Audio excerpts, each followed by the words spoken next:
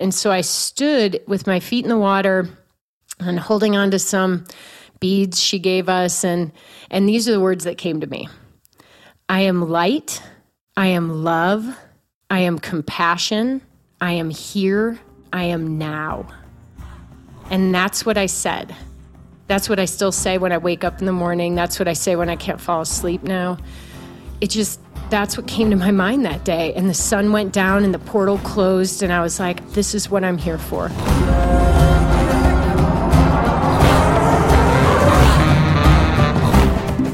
Welcome to the Yogi Triathlete Podcast. We are Jess and BJ, and we're on a mission to create a better world. Part of the way we do that is by sharing stories of people who are looking, finding, and living their purpose. People who are acting on intuition, taking leaps, creating amazing products, and filling their hearts along the way.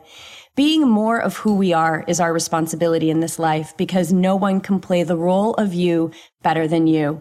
And if we all just did that a little bit more each day, well, we believe that we'd all be experiencing the up levels that lead to a better world. Today, we're bringing back one of our favorite guests, who we shared the mic with just over 2 years ago on podcast 109. Nicole DeBoom is here, and she is one of these people I just described. It was December 2003 when Nicole, professional triathlete at the time, caught a glimpse of herself in a storefront window while on a training run in Lyons, Colorado.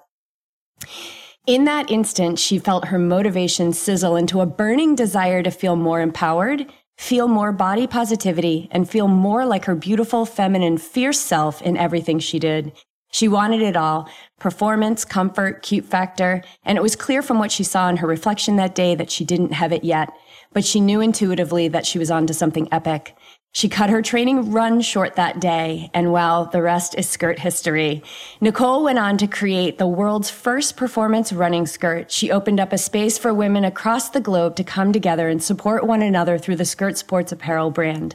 Over the last 16 years, Nicole and her skirt army successfully curated a new category of performance wear for women and turned a single style into a fully merchandised multi-category brand.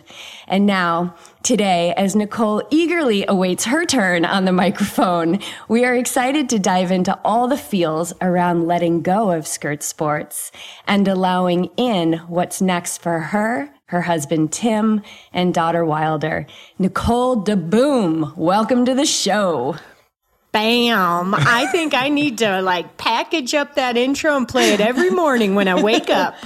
I was having all the feels as I was reading it because I was with you at the beginning and now I'm with you at the end, and I have chills, and it's just to have a dream, to realize the dream, and to realize when the dream needs to start to, peter out. Not really peter out, but it starts to come down the other side. I mean, my God, you have lived something that most people won't have the courage to do. How do you feel about that? Yeah, it's heavy. Some days it's like nothing when it all comes into perspective about what's really important in this world and in our lives. But some days it's really heavy. And I am trying really hard to honor all those feelings and not be embarrassed or feel like I failed. Because sometimes when you end things not in the way that you originally intended, it can feel like a failure. And then to just come full circle and appreciate. And it really is kind of reminding me of, I watched my husband, Tim, and myself even, but my athletic career had a little different ending, more of a transition. Tim went through that exact bell curve that I went through with skirt sports. And I'll tell you, I don't think I realized and appreciated where he landed on the other side until now. Yeah. I mean, to speak about Tim's journey, I mean, he was 2-time Ironman world champion. And as a professional Ironman focused triathlete, what more is there in the Ironman world? But we know that the flow of life, when we have a high, we're going to have that equal amount of low. And so I can't even imagine what that is when it's such a singular focus. I know. And there's a life cycle to most things. I mean, there are to human beings, we've got a life cycle. We're born, we live, we die. Careers are like that too. And a friend of mine, this great guy, he used to be the mayor of Granby, where we had a summer home for a while, or winter home, or whatever, vacation home. He is also an entrepreneur, and I sought his advice on some things, and he was just like, Nicole, you did a great thing with this business, but even businesses have life cycles. So at some point, you either fully need to reinvent, almost like start over, or maybe it's time to let it go. And I hadn't thought of it like that with business either. But it is interesting, just going back to Tim really quick, you can have a singular focus, but you're not alone in the world. And so there's relationships around you and that touch you and that you give energy towards at some level throughout these different stages of life. But when you do have a super singular focus, the relationships can really suffer. And then that's something that happened during Tim's career. Like he was so focused on winning Hawaii that our relationship barely hung on by the tips of our fingernails at certain points. And so when he started coming down the backside of, when you win the biggest event in the world, like I won the Ironman of creating fitness skirts, right? But there isn't like a real finish line and a medal and a trophy that I can get. And I'm probably not going to get into the Hall of Fame for that, right? So Tim's is a little more like maybe tangible or easily defined, right? He literally won the number one biggest race you can win in the sport of triathlon, and he won it twice. And then when he didn't win the third time, that was the beginning of the bell curve on the other end, right? And to watch someone you love keep trying and not perform and suffer emotionally is really hard. So when I translate that to skirt sports, I was basically doing the same thing for the last 5 years. And it's just really hard to see it when you're in it. Yes, it is. And that's why, I love this concept of having a 10,000 foot view where I'm constantly asking myself, what does my big self think about this? Because if I'm in it, like Beej is going to love me sharing this, but Beej and I got in it the other day, like he's shaking his head, like in it. And it was only, it was a couple of minutes before, I was like, oh, I got to back out of this because this is a cycle we've had for a long time. And this is where our work is, this charge. And oh my gosh, I completely lost where I was going. What was I talking about? You had to allow us to have that experience. You had to do our own thing. So we walk away. Yeah. Right? You have three choices. You can engage, right? You can engage in the conversation. You can endure it. You can or you can walk away. And it's okay to do any of those things.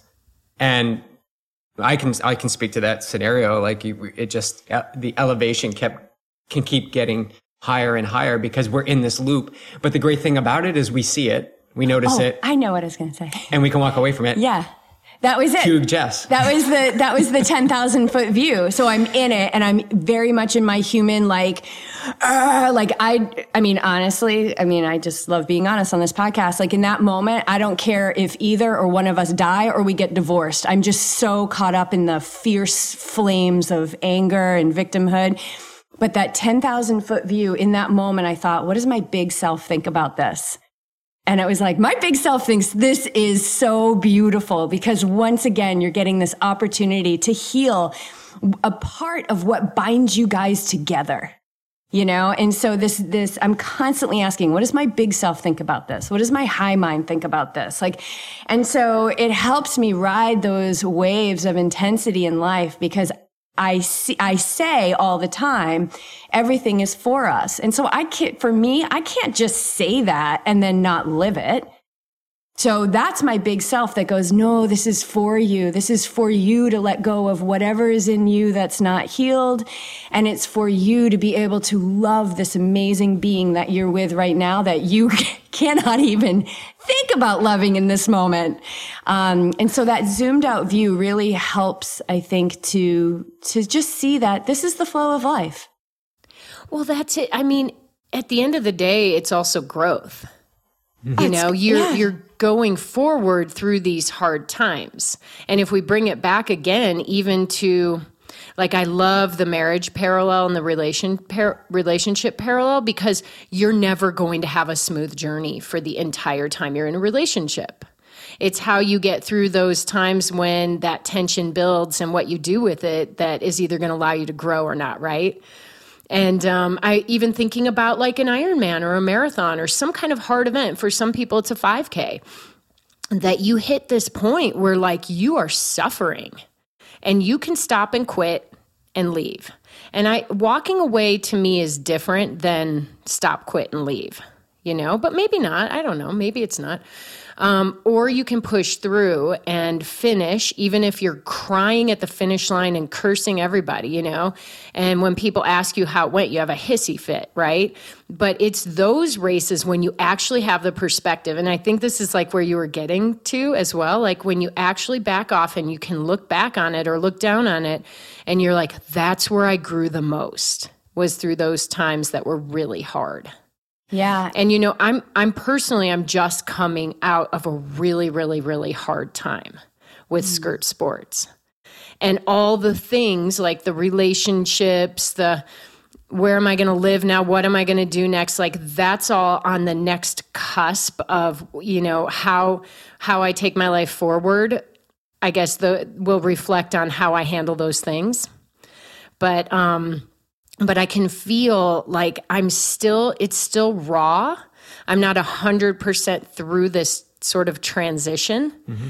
And I think about it, and I think about a transition is usually about stopping something that was important to you and then starting something new, right? Mm-hmm. So it's a transition. So you're ending, you're letting go. You know, some people never let go, but they might end.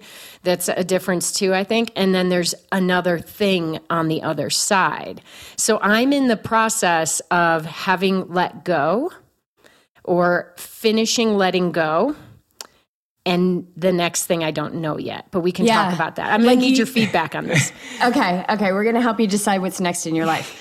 But it's like, so that transition, and I'm thinking about like a yoga class, you know, once the mind knows like, oh, we're going into this pose next, it's like you just get into the pose, but you miss that part of how you move out of one pose and how you start to embody the next pose. And that transition is the unknown, which is, I think like, we can say it's a scary place. My big self says it's the place where all our possibilities live.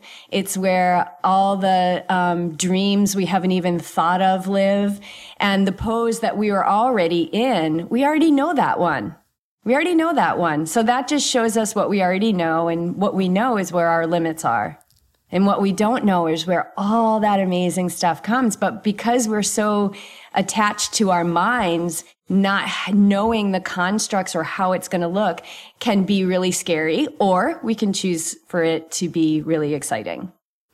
I think you're going to have both. You're going to have both. Yeah, you're right. You do, but a lot of times you live in the fear for a while before you can get to the excitement, or that's how I was at least.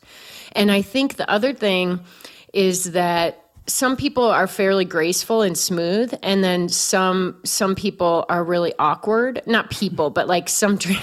Well, I mean, I guess that's true. People too, but like I feel like I was really awkward for a while with this transition, which I actually think I should take you guys through. Yeah, please do. Yeah. Let's do that. Yeah, because the awkward had to happen before I could sink into it and allow it to sort of just, you know, flow over me. So as you so wonderfully described in the intro that I will listen to every morning, I've been running this amazing business for 15 years. And it has been like my greatest passion of my life outside of my marriage and my daughter. So this is it. Like, this is the one big thing that just fully consumed me from the beginning. And during the ride, I've grown a lot. I've I've had to do a lot of work on myself. I've confronted some things to allow myself to sort of really, I guess, get to my potential, right? So, and things that like that would be, I quit drinking partway a few years into starting Skirt Sports. Alcohol was a huge issue for me. My whole, ever since I had my first sip, I was going to say my whole adult life, but it went back to like, 15, 16 years old. And it was really creating some problems. And early on in Skirt Sports, it was funny. It's an interesting time. Can we go down this rabbit hole for a minute? Girl, this is your time. And everybody's like, yes, the rabbit hole, the rabbit hole. Yes. I mean, addictions and things like that are fun to dissect when you have space. They're hard when you're in them, right? Yeah, you're too busy making up rules about when you can do it and when you socially acceptable, like when it's okay to do it and when it's okay not to do it. Totally. And, I think, too, you need time. Time is important to be able to talk about things like this. I was talking to a friend the other day who's just like, I'm not ready to talk about divorce yet. I'm just not there. And I was like, yeah, it took me a long time to be able to really talk about the alcohol journey that I had for so many years. So basically from the minute I had my first drink of alcohol, I had problems with drinking. I've always been an all-in kind of person. And so alcohol was no different. It was like I drank to the edge and beyond the edge. And that's where the problem started to lie. And I wasn't a functioning alcoholic who needed to drink all day long. I mean, I guess I was a functioning alcoholic, but I wasn't somebody who woke up and had a drink. I abused alcohol when things in my life weren't awesome. And usually as an adult later on, it became when I was struggling with Tim. When Tim and I were struggling, I would go over the edge with my drinking. And so early in starting Skirt Sports, there was a lot of tension in our marriage. And Tim was struggling to support and accept my new path. And I was super resentful that he wasn't doing that because his bell curve was already obvious. He was coming down the other side. It was sort of like, my turn. I have a new passion. Let's support me now. And so when that all started to come to a head and I was really getting mad at him and angry, and then I was just drinking way too much, and then I was making not awesome decisions. And Skirt Sports was a couple years in, and this is when, Jess, you were like an ambassador in the early days. I was in your first class. I know. It's so amazing. But it was around that time that I was really going through all of this. And our marriage was so close to breaking up that time.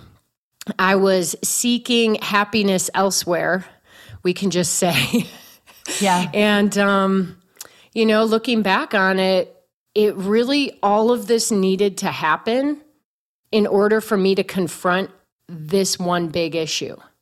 So, it was like, sometimes you're making decisions, even though you don't realize you're making them, that put you on a path towards being able to sort of clean yourself up and get rid of the shit that's holding you back. And there came a point where Tim was like, I think you need to stop drinking. And instead of, what I went to in my mind was, I just want to be able to say I tried everything to keep, to do everything I could in my marriage. And then after I say I tried everything and it still didn't work, then I'm going to leave and feel good about it. I literally was like, there's no way we're going to stay together. But turns out when I stopped drinking and I told myself every single morning, I actually want to be in this marriage, and I didn't believe it at first. And then one day, about 6 months later, I woke up and I was like, I want to be in this marriage. And then I was like, wait, I actually think I believe that now.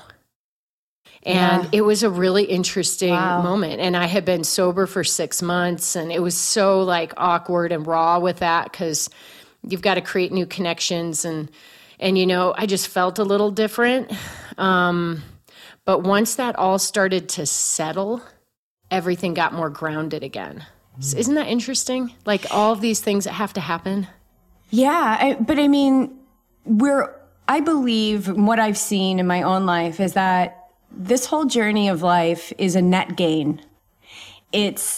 But if you look at like the map of a trail run, it's always a net gain, but you'll see that you're going up and down the entire freaking time. That there's going to be some times where your arms are out to the side and you're going down this beautiful single track and there's pine needles and no rocks or roots. And it's just like, oh my God, I could do this for another 500 miles with no nutrition. And then the next thing you know, you're bouldering and the rocks are so sharp that you have to pay such close attention that you're not going to pierce an eye. But you just keep going.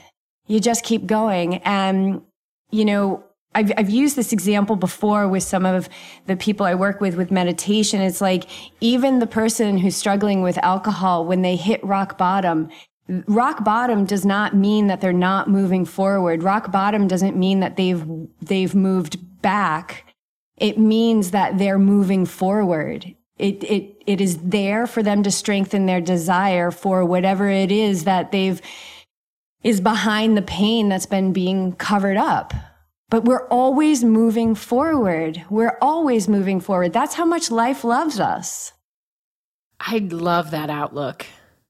It's such an important outlook when you are going through the rock bottoms. And the hard thing is, like, often you don't know what rock bottom is. Well, you really don't know until you're out the other side. And then you're like, oh God, I never want to go back there again. Yeah. You know?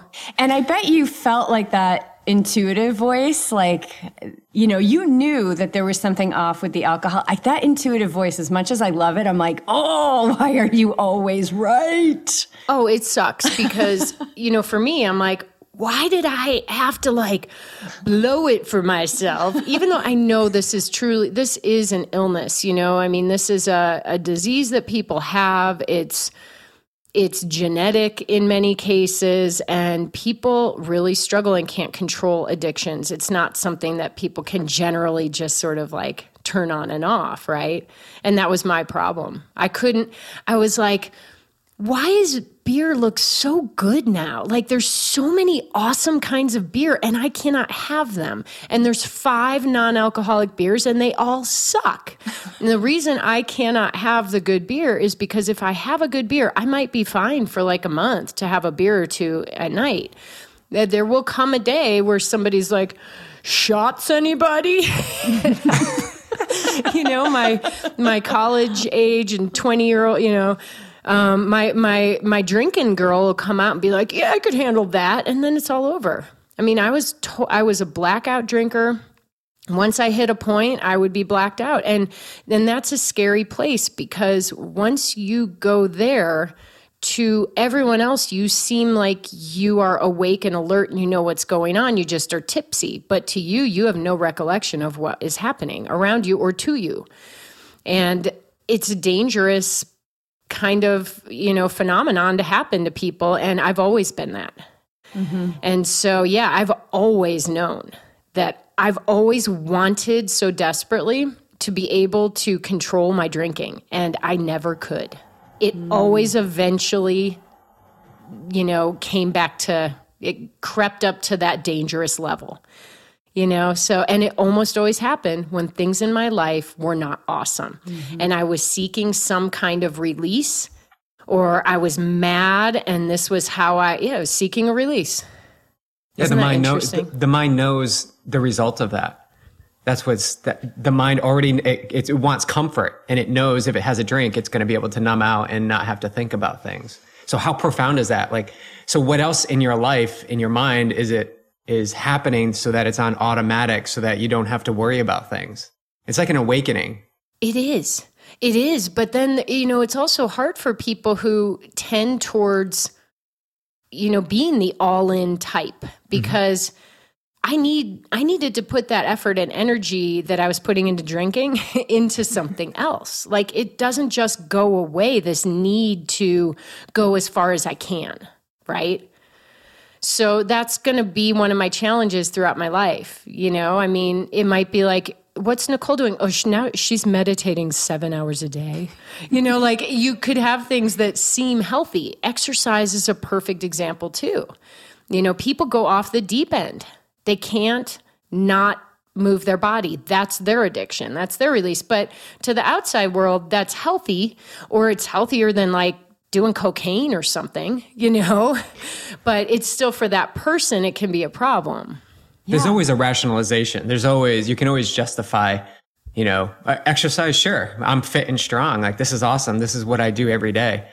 I don't want to be that person over there who's having Big Macs all the time and their addiction. So it's all what we can justify. And I think this time that we're in right now is what we're seeing too, is people questioning, or at least those that have a little window of awakening, like the window's slightly open, they can see like maybe there is something to this addiction to running, addiction to going to the gym now that gyms are closed. And if we can kind of like peek that window open just a little bit more, shed some light, let some light in, you start to question who you are. And that's a really, really scary place to be. And it kind of sounds like where you are too, transitioning in all of this, like questioning, who am I? And it's I know it's tough to embrace this, but it's such an amazing place to be. I mean, it's just endless opportunity if you can look at it like that. And I like to equate it to Seinfeld a little bit, like Opposite George. I don't know if you remember that episode, Opposite George. Absolutely. Like, do everything opposite, and he's got the lady and he's got the job with the Yankees. Like, flip things around and just do opposite of what you would normally do. And it's a way to kind of jumpstart that process into finding the thing that you truly love, but have just been, hesitating to just dip your toes into it a little bit.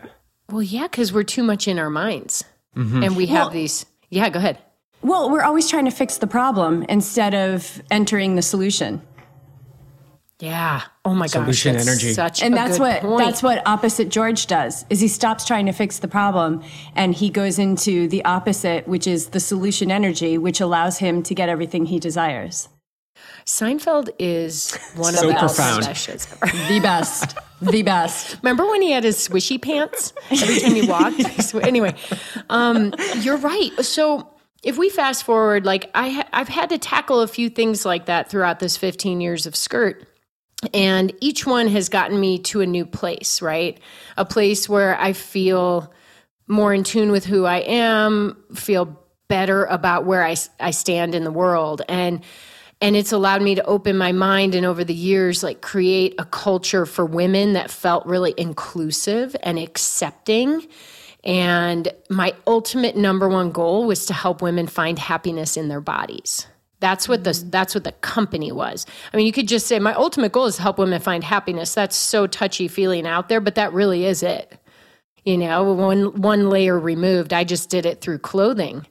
And I got to have these relationships with women through how the clothing felt and look to them on their bodies. And that's very intimate, right? Mm-hmm. And you can only really, I think, have that relationship if you're willing to be open about who you are and not hiding shit. And that is what, this is about, is like not hiding the things, like getting rid of that shame around the things that we know are not good for us. And the alcohol journey was a big part of that for me, because I think it freed me up to be more just open about who I am and not feel like I was carrying a little bit of a secret that I knew wasn't right for me. Yeah, we need you to be more of you.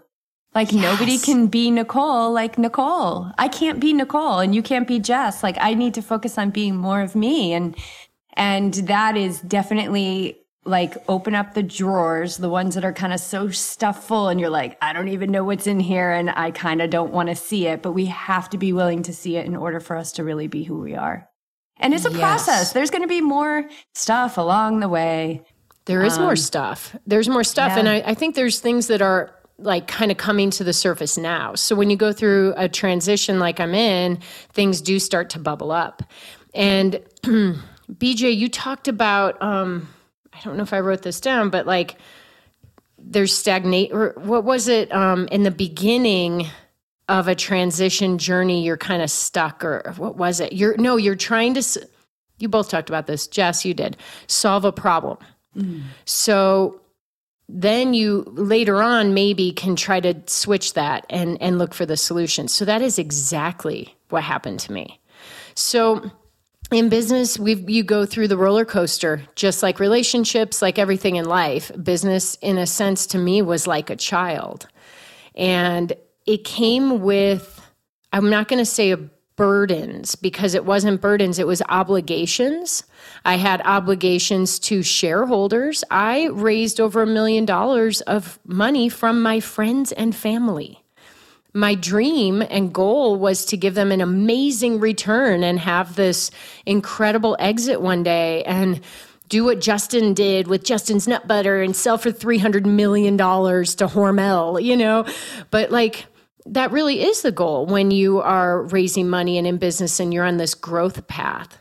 But partway through, like, things happen in the world started shifting, and our business model had to shift as well. And as soon as it starts shifting, the opportunity to have that exit, I think it decreases every year. And like, think about it. In the past 15 years, we had a recession. So that wasn't good. That was a while ago. Then we had the retail apocalypse, which was like part of this recession. And that's when all these little stores started going out of business because the internet became the way people shopped. So my business was a part of that shift. We used to sell to 500 little retail stores all over the country and world. And that whole model changed. And when that changed, like the business, like from a high level, the revenue went down. And when that happens, it just changes your future prospects, right? So that's about maybe halfway through the business, maybe 7 years ago or so, I started grappling with that problem. And then it was like, okay, can we rebuild the business? So in the middle of my business's life cycle, I started going through a few different roller coaster sort of humps of having a big problem that may or may not have been started by me or my company, may have been just the world around us changing. And then we had to decide, how do we adapt to this? Because I was in an athlete mindset of, you finish the race at all costs, you just keep trying, you try harder, just go harder, just throw some more junk miles in there. Just, it's like you just layer it on top. And this happens in relationships too, right? Just try harder and we'll stay together. We'll have a baby, we'll move. Yeah, exactly. And it's a mindset that serves us somewhat in sports, because there are times when you just have to like gut it out and try harder to get there. Mm-hmm. But, I reinvented the business, I'd say 2 solid times. And each time you reinvent, it takes about 3 years. It's not like you reinvent and it's done in a month. You reinvent, you hit a rock bottom, and then you start growing again. And each of these 3-year cycles, I said, right around the 3rd year, I think I'm going to sell the business, because I know there's more for me out there in this world. I'm not sure what it is, but I'm feeling stifled. And that last thing I want to do is resent this beautiful company I created. I love the women I serve. I love the products we make, but I'm personally not very fulfilled. And each time I did this 3-year cycle, something happened at the end of the cycle that made it not the right time to sell the company. And the last cycle, we were getting ready actually to sell the company last year in early 2019. So we started the process. When you sell your company, there's all kinds of ways to do it. And I actually got a broker who was amazing, And he's an awesome guy. He helps smaller businesses in the fitness and health and outdoor space, like figure out the right fit for their future. So we hired him and he helped us create all these materials, and there's a lot of work that went into this, right? I was ready and the business looked great. We'd had 3 years of solid growth and profitability. We had this more direct to consumer model that was really had a lot of potential. And it was July, say 31st of 2019. On August 1st, we're going to kind of put the company to market. You get it out to the buyer networks and all the stuff, and you start seeking a buyer. Well, on July 31st, we were finalizing. There's one slide left in our 50-slide deck that showcases the company. And it was the projections for 2019. And there was one area of our business that we had some risk.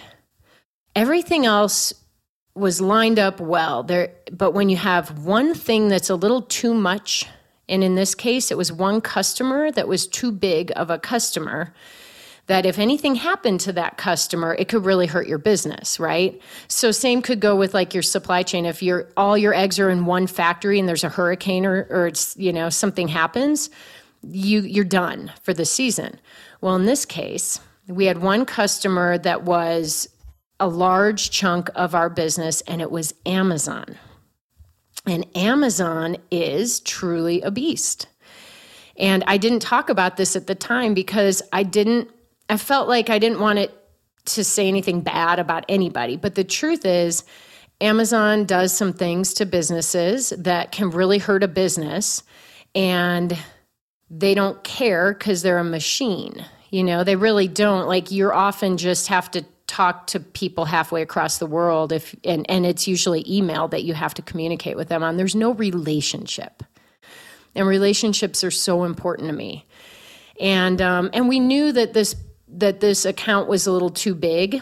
But what happened is last year they made some changes with their business, and they said, any business that does under 10 million with us, we might just pull our business with them and tell them they have to work with us in this different platform. And on July 31st, we're getting our final confirmation that Amazon was going to take $400,000 of inventory that they had ordered. And they said, you know what? We're not going to take it. We don't want it. We're changing your business.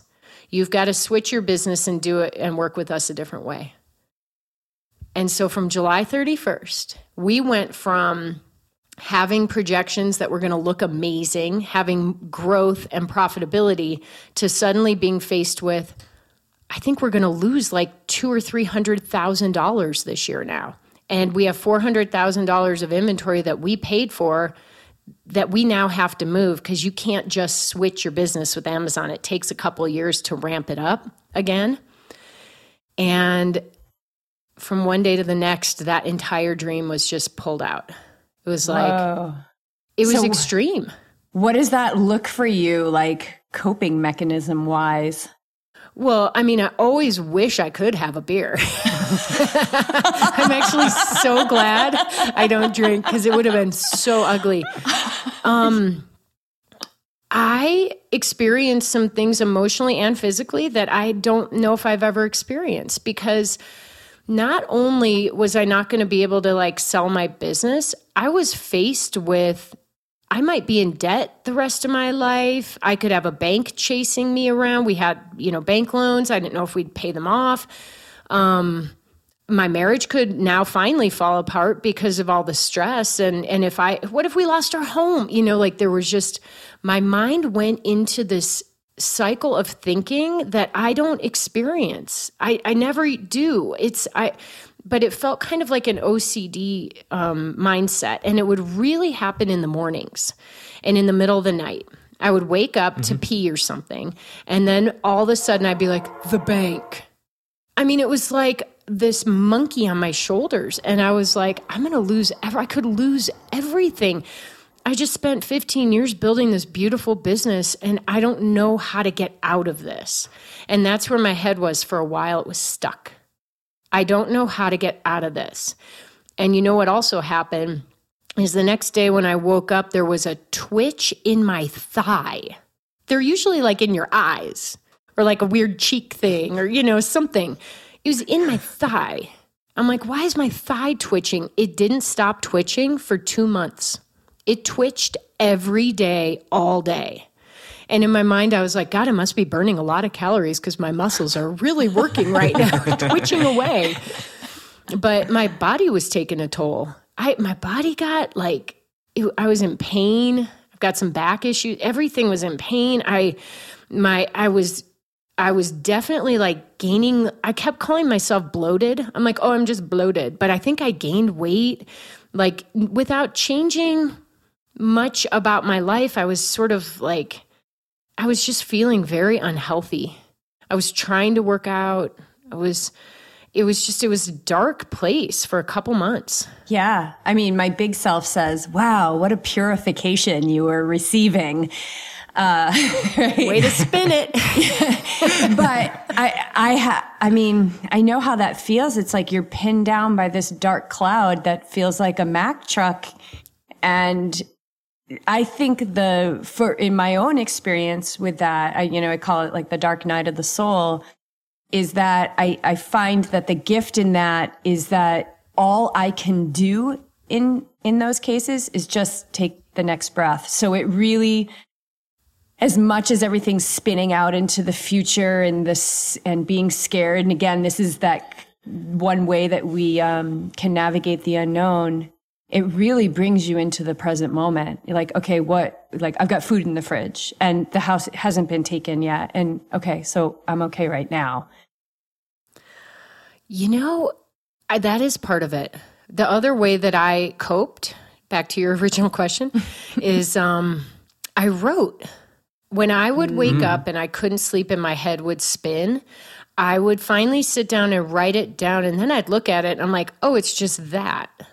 It's not that times 1,000, which in my head, it's just like spin, spin, spin, keep hit, And when I would write it down, yeah, it would go away in my head. I mean, the situation didn't go away.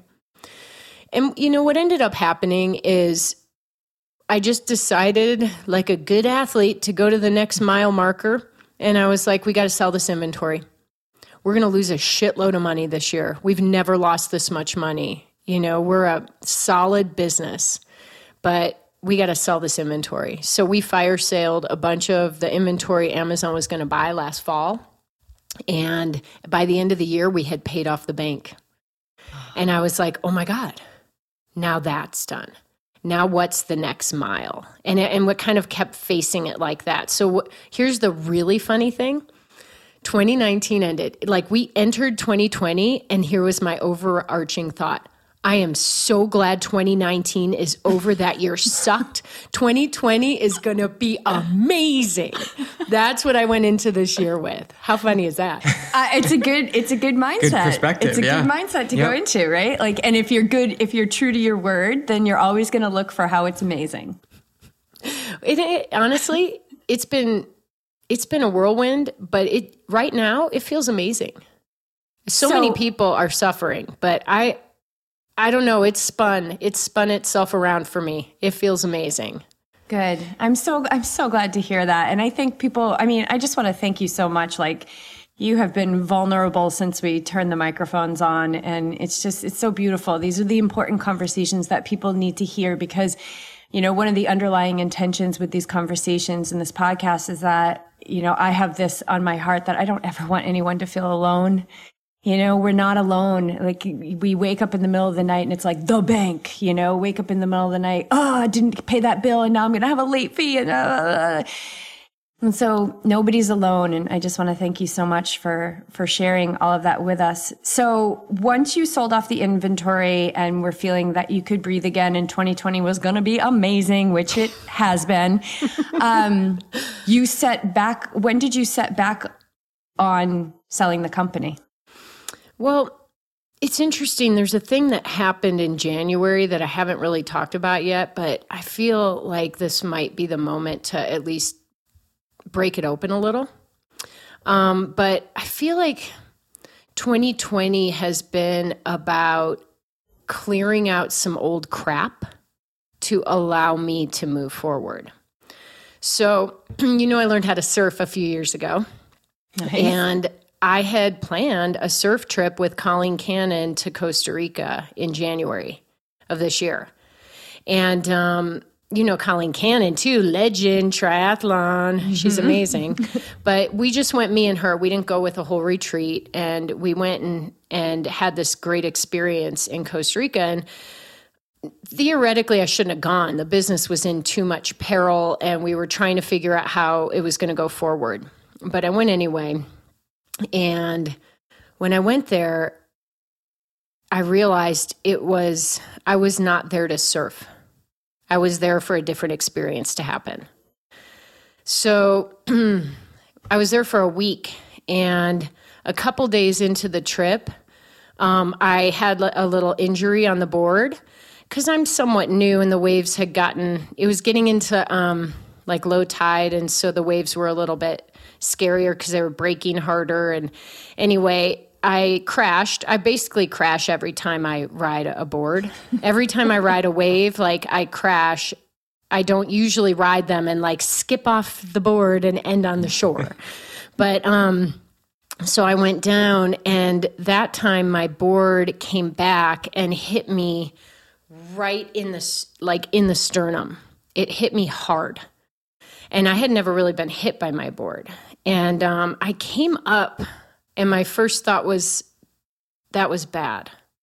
Can I breathe? I did the whole am I here? What's happening? And I was okay. It just hurt really bad, really bad. I actually think if I got an X-ray, it would show some extra bone growth. I might have stress fractured it or something, But I'm an athlete, and I'm paying for this trip, so I stayed on the board for another half hour or so.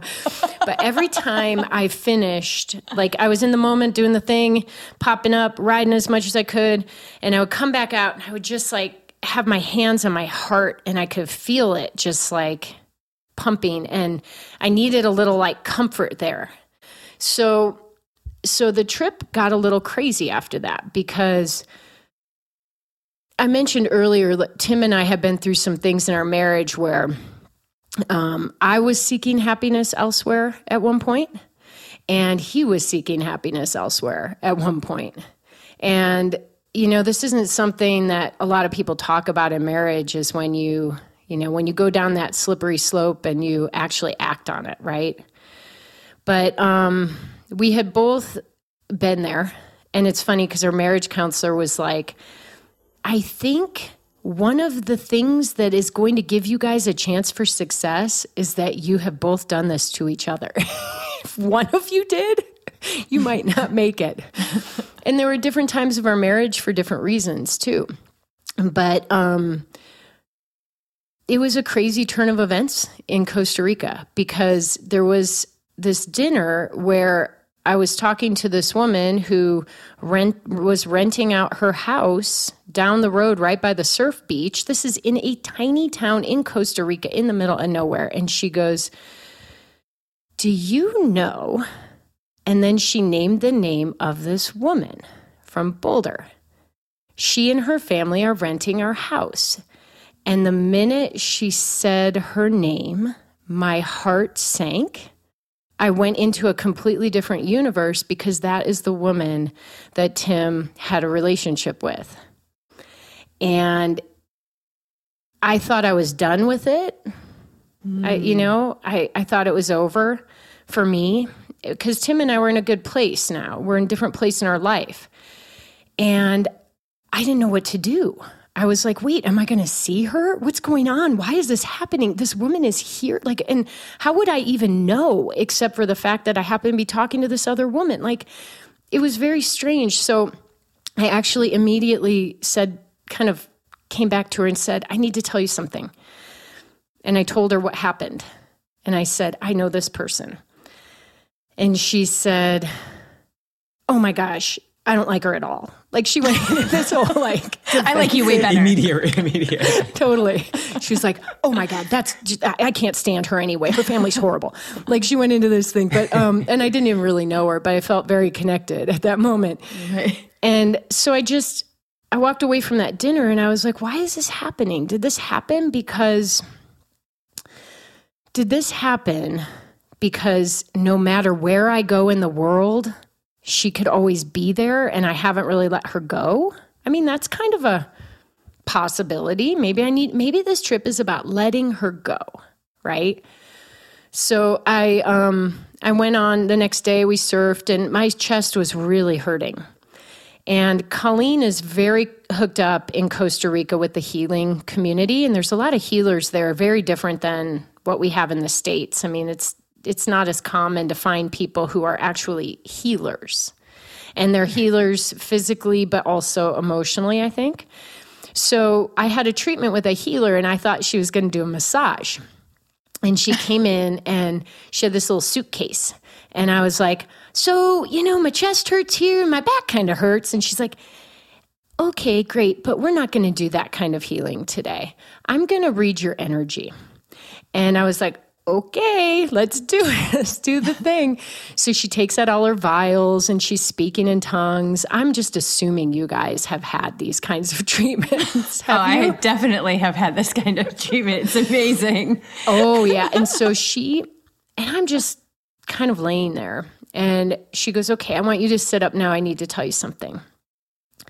And she said something happened and she named a month and a year, which was about 2 months off, which I later learned there can be a little bit of a differentiation with energy work because, they can only read what they can read at that moment. But the date and month corresponded to when I found out about this, relationship. And she said, and she didn't know that. She didn't know anything. She just said, something happened to you at this time that caused you so much pain and your heart was basically broken. And I think maybe you got hit in with the surfboard in that part of your body to heal that and let it go. And I'm crying. Yeah, that's right. That happened, and it was just a really crazy moment. And, anyway, she went away and I just sat there and was continuing to go through the trip just with this like knowledge that I think something's building here. Something's happening. And the night before I left, I was leaving the next morning at like 9 a.m., right? I'm going to get picked up in my driveway at 9 a.m. The night before is this big like energy night. It was 2/2/20. So it was like a portal opened or something, and Colleen had us go out. There were a few of us, and we went out on the beach that night, and she's like, this is it. This is when you declare who or what you are, and you put it out there. And as the sun goes down, you declare it, and you stand and you feel it. And so I stood with my feet in the water and holding on to some beads she gave us, and these are the words that came to me. I am light, I am love, I am compassion, I am here, I am now. And that's what I said. That's what I still say when I wake up in the morning. That's what I say when I can't fall asleep now. That's what came to my mind that day. And the sun went down and the portal closed. And I was like, I'm light, I'm love, I'm compassion, I'm here, I am now, I'm on some growth journey. And this is what I'm here for. So it's happened. I'm letting this go, right? So the last morning I wake up and Colleen's like, you got to go surf in the morning, 2 hours. You can get in 2 hours before you have to be back at 8 o'clock. And so I went down and I surfed that morning. And, I feel like that morning was really important for me because I feel like everything that happened that morning was had to happen exactly how it happened. But I surfed and I caught this one final wave and Colleen kind of tried to talk me into taking another wave. And I was like, nope, this is it. I'm done. I got to go or I'm not going to have time to shower and get ready and get picked up.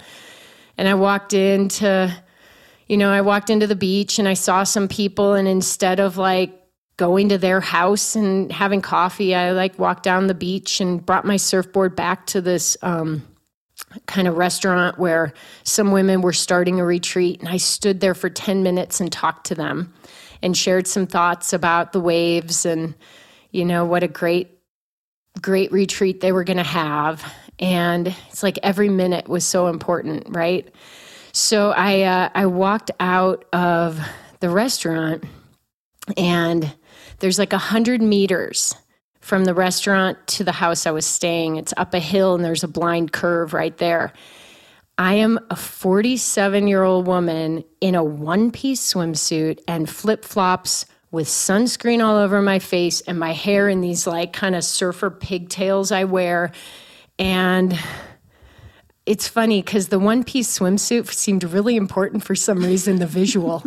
I mean, seriously. So I'm walking up the street, and in my mind, once I hit my driveway in 100 meters, I was gone from Costa Rica. I was getting picked up in my driveway. There was a gate. That was it. And I turned out onto the street, and I said, something's going to happen. And as I walked up the street and I got to the top of this hill where our gate was, I went to punch in my numbers, but I just looked left for a second, and there was a woman walking a dog coming up the other side of the street, right there at that exact moment on the dirt road, 15 seconds before I would have been gone from Costa Rica. And my first reaction was, I'm just going to go in my driveway and ignore this person who I'd ignored the few times I saw her over the past 5 years or so. And I went to do that. And then something about, I am light, I am love, I am compassion, I am here, I am now, it just like hit me. And I took my body and I just turned toward her. And she was hitting the top of that hill at that moment. And we stood across from each other. And I said, hi. And she said, hi. And she said, I heard you were here. And we had a conversation. And I asked how she was. And then I said, how's your marriage? And she said, it's a different marriage now. But it's okay. We're okay. And we talked for another few seconds, and I just felt compelled. Like I physically felt like I had to go across the street, and I did. And I walked across the street, and I said, I think I need to give you a hug. And I did. And she was crying. And she said, I just didn't want you to think that I planned this. I don't want you to think I'm a bad person. I'm not evil. Like she had a lot of emotion too. And I just looked at her and I said, it's okay. It's over. We can be done now. And I am not a person who puts my hands in the little like prayer sign at my chest in my one-piece swimsuit and flip-flops. But at that moment, like, I just looked at her and I kind of like gave a little hand prayer, and I was like, we can be done. And turned around. One other thing she said to me, she said, I never take the road. I always take the beach. I was going to walk my dog to get some coffee, and I always take the beach, but today I took the road. And the road's dusty and not fun to walk on, so you'd never take the road. But that day she took the road. And so I turned around and I felt done. Yes.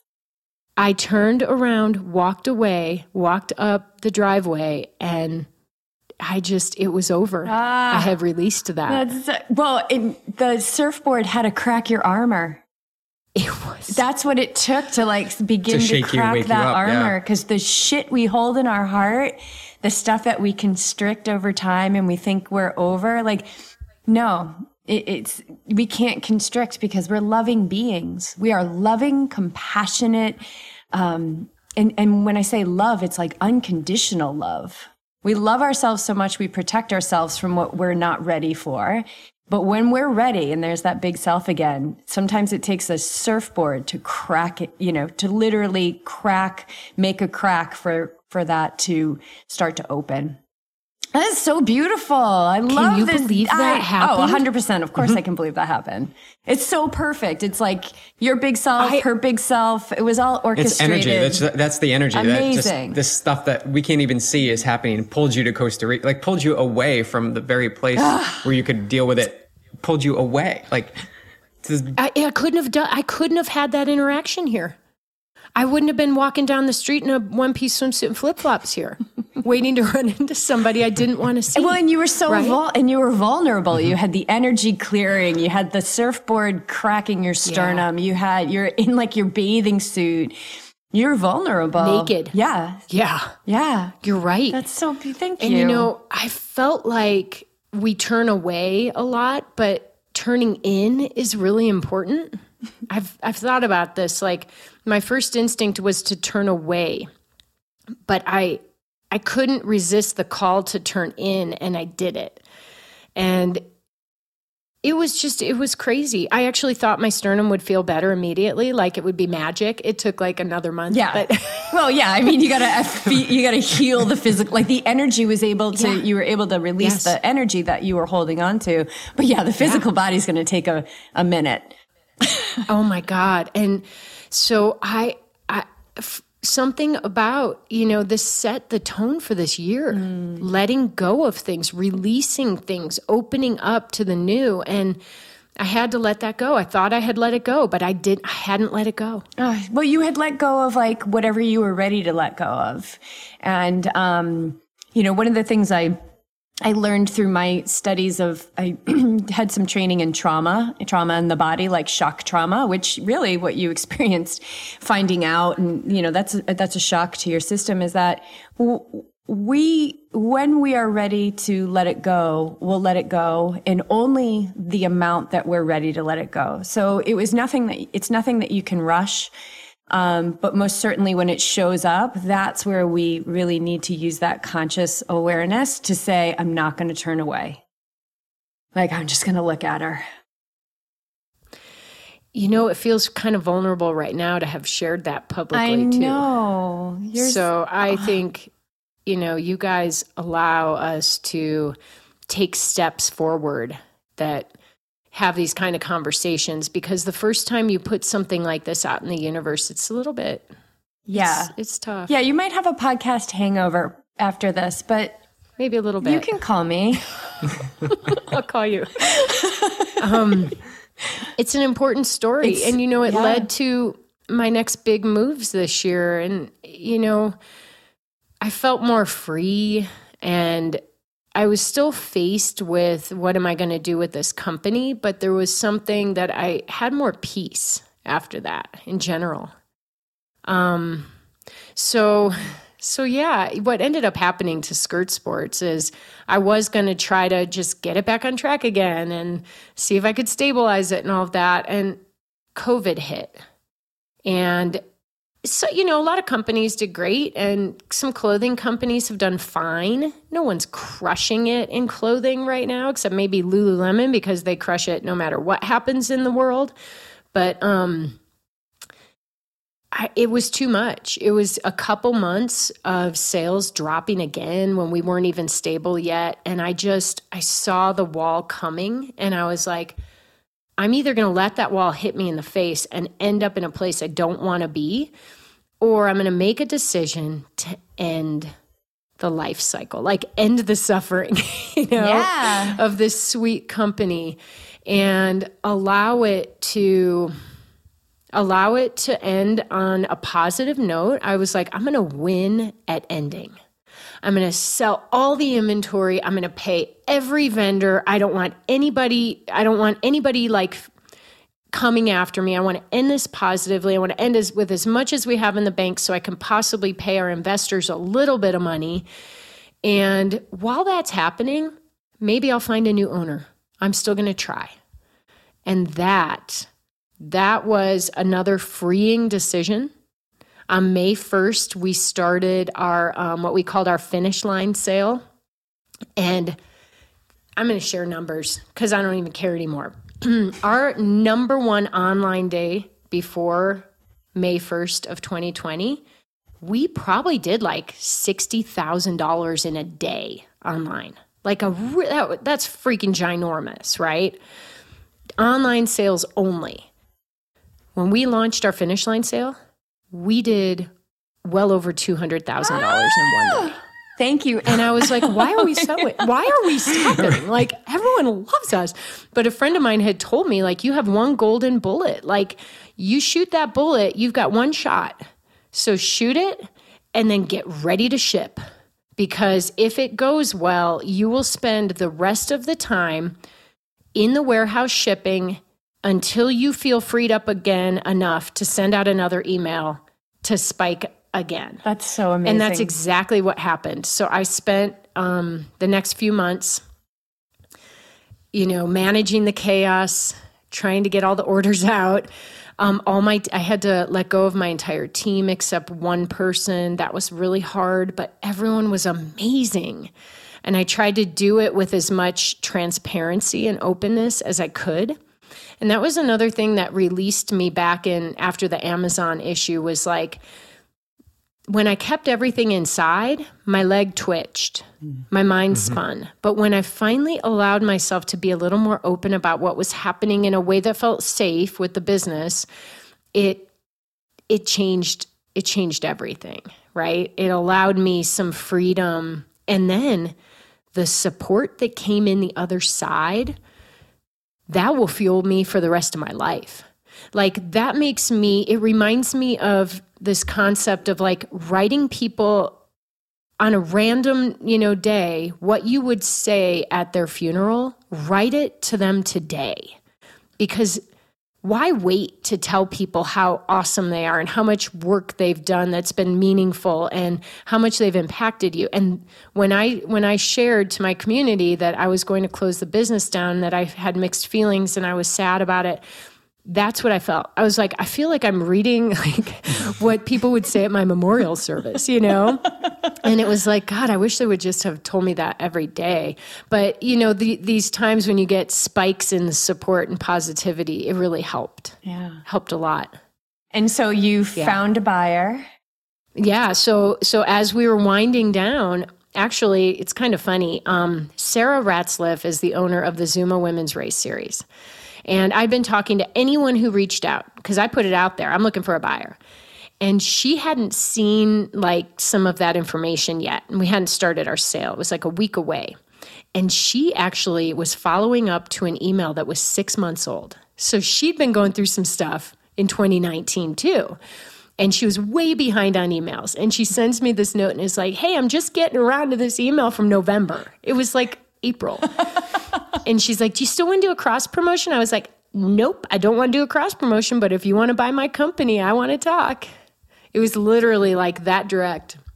And she was like, well, that could be interesting.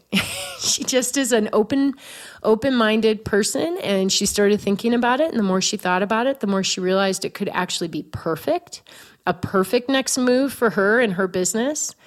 And, we had some great discussions over the summer, and another crazy like energy thing at the end of the road. So in my mind, I was like, there is no way we had $700,000 of inventory when we started. That is a lot of inventory, so it should have taken us like 6 months or more to sell it. And I wanted to sell it faster if we could, but,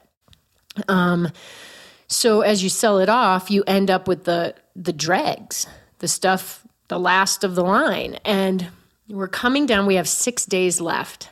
And I'm like, this is it. We're just going to plan it. We're going to put an end date on it. I don't want to be like selling shit out of my garage for years. Like, let's just end the thing. So we said 6 days to go. We had 750 units. And it was almost all extra small black one-piece swimsuits. How funny is the one-piece swimsuit? Oh, yeah. That just hit me. Because I actually was posting photos of when I won the Ironman back in 2004, and I was in a one-piece swimsuit. And I was like, the one-piece swimsuit is very symbolic that we're ending with it. But now after telling that other story, I feel like the one-piece swimsuit, man. It's all the rage. I should own like 20 of those. I'm wearing one under my outfit right now. It's like my power suit. I love it.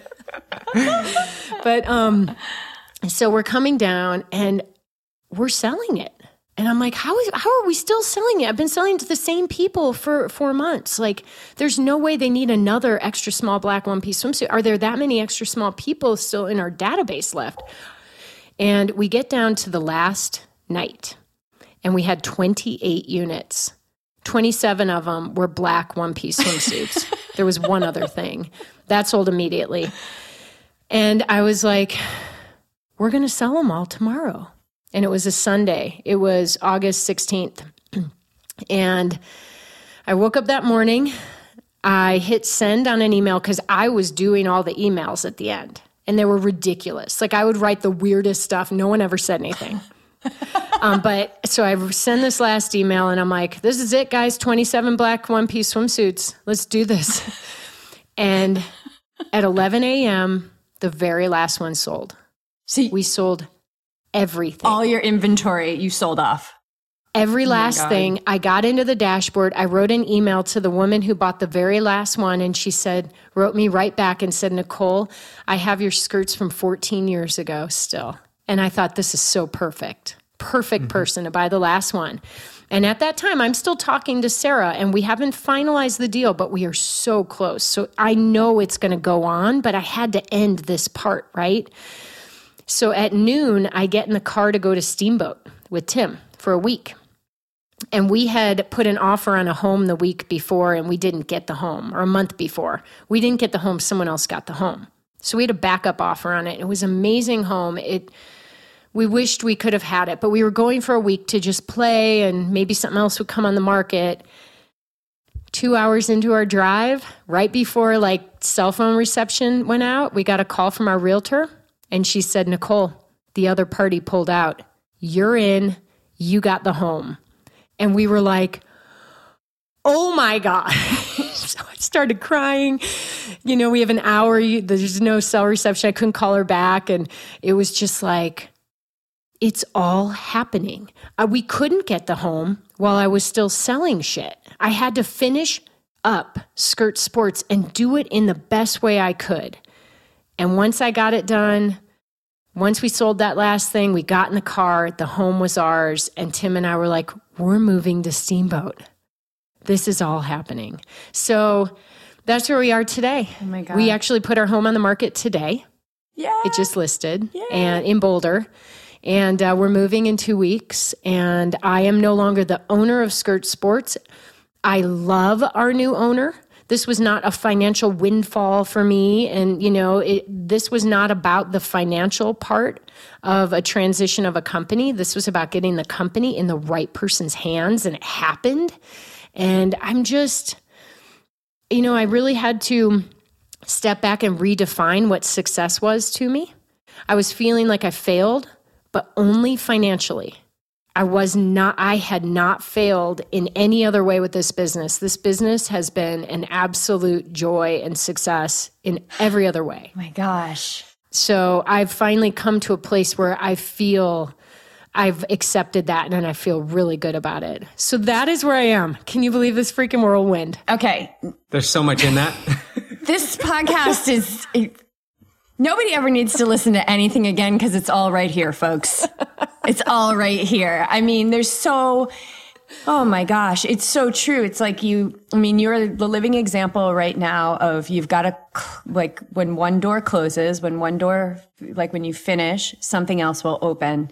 We have to keep moving forward as we're, having those highs and lows, and developing that inner voice that says, stop at the gate and turn around. The inner voice that says it makes no sense to go to Costa Rica, but go. The inner voice that says, oh my God, there's no way we're going to sell $750,000 worth of stuff. And every single thing sells, and how beautiful life can be put together. When we just stay grounded in the moment and we keep moving forward, whatever that next logical step is. This has been an amazing conversation, Nicole. I love you so much. And if it wasn't for Skirt Sports, I wouldn't know you. We wouldn't have this, over a decade relationship, which it's not like we talk every day on the phone, but it seems that way. It seems that way. It just feels like you're like a sister, like family, and we love you. I love you dearly.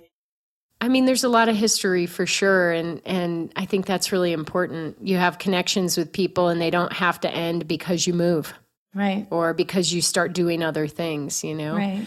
And I feel the same way about you guys. And that's why I love these conversations. You're in a different chapter of life too, you know? You are enlightened in different ways than you were when you were in Boulder. Oh my God, 100%. Yeah. And I feel that energy, and I would love to surround myself by you guys more often. Well, we're going to come and visit you in Steamboat because Steamboat's sure. one of our favorite places. So we'll definitely let you know when we're there. Thank you so much. If you do have a podcast hangover, we're here for you. Oh my gosh. Our support doesn't end when the recording button. I think my next thing is I think I need to write a book. And you've written a book, so I need to talk to you guys about that. But hell yes. It's like I got to get the stories out, the written word, and string them together and see what one-piece swimsuit comes out of it. I love it. What's the theme? I love it so much. Thank you so much for all your time today, your honesty, your vulnerability. It matters and it makes a difference. Thank you so much. You're amazing. Love you guys.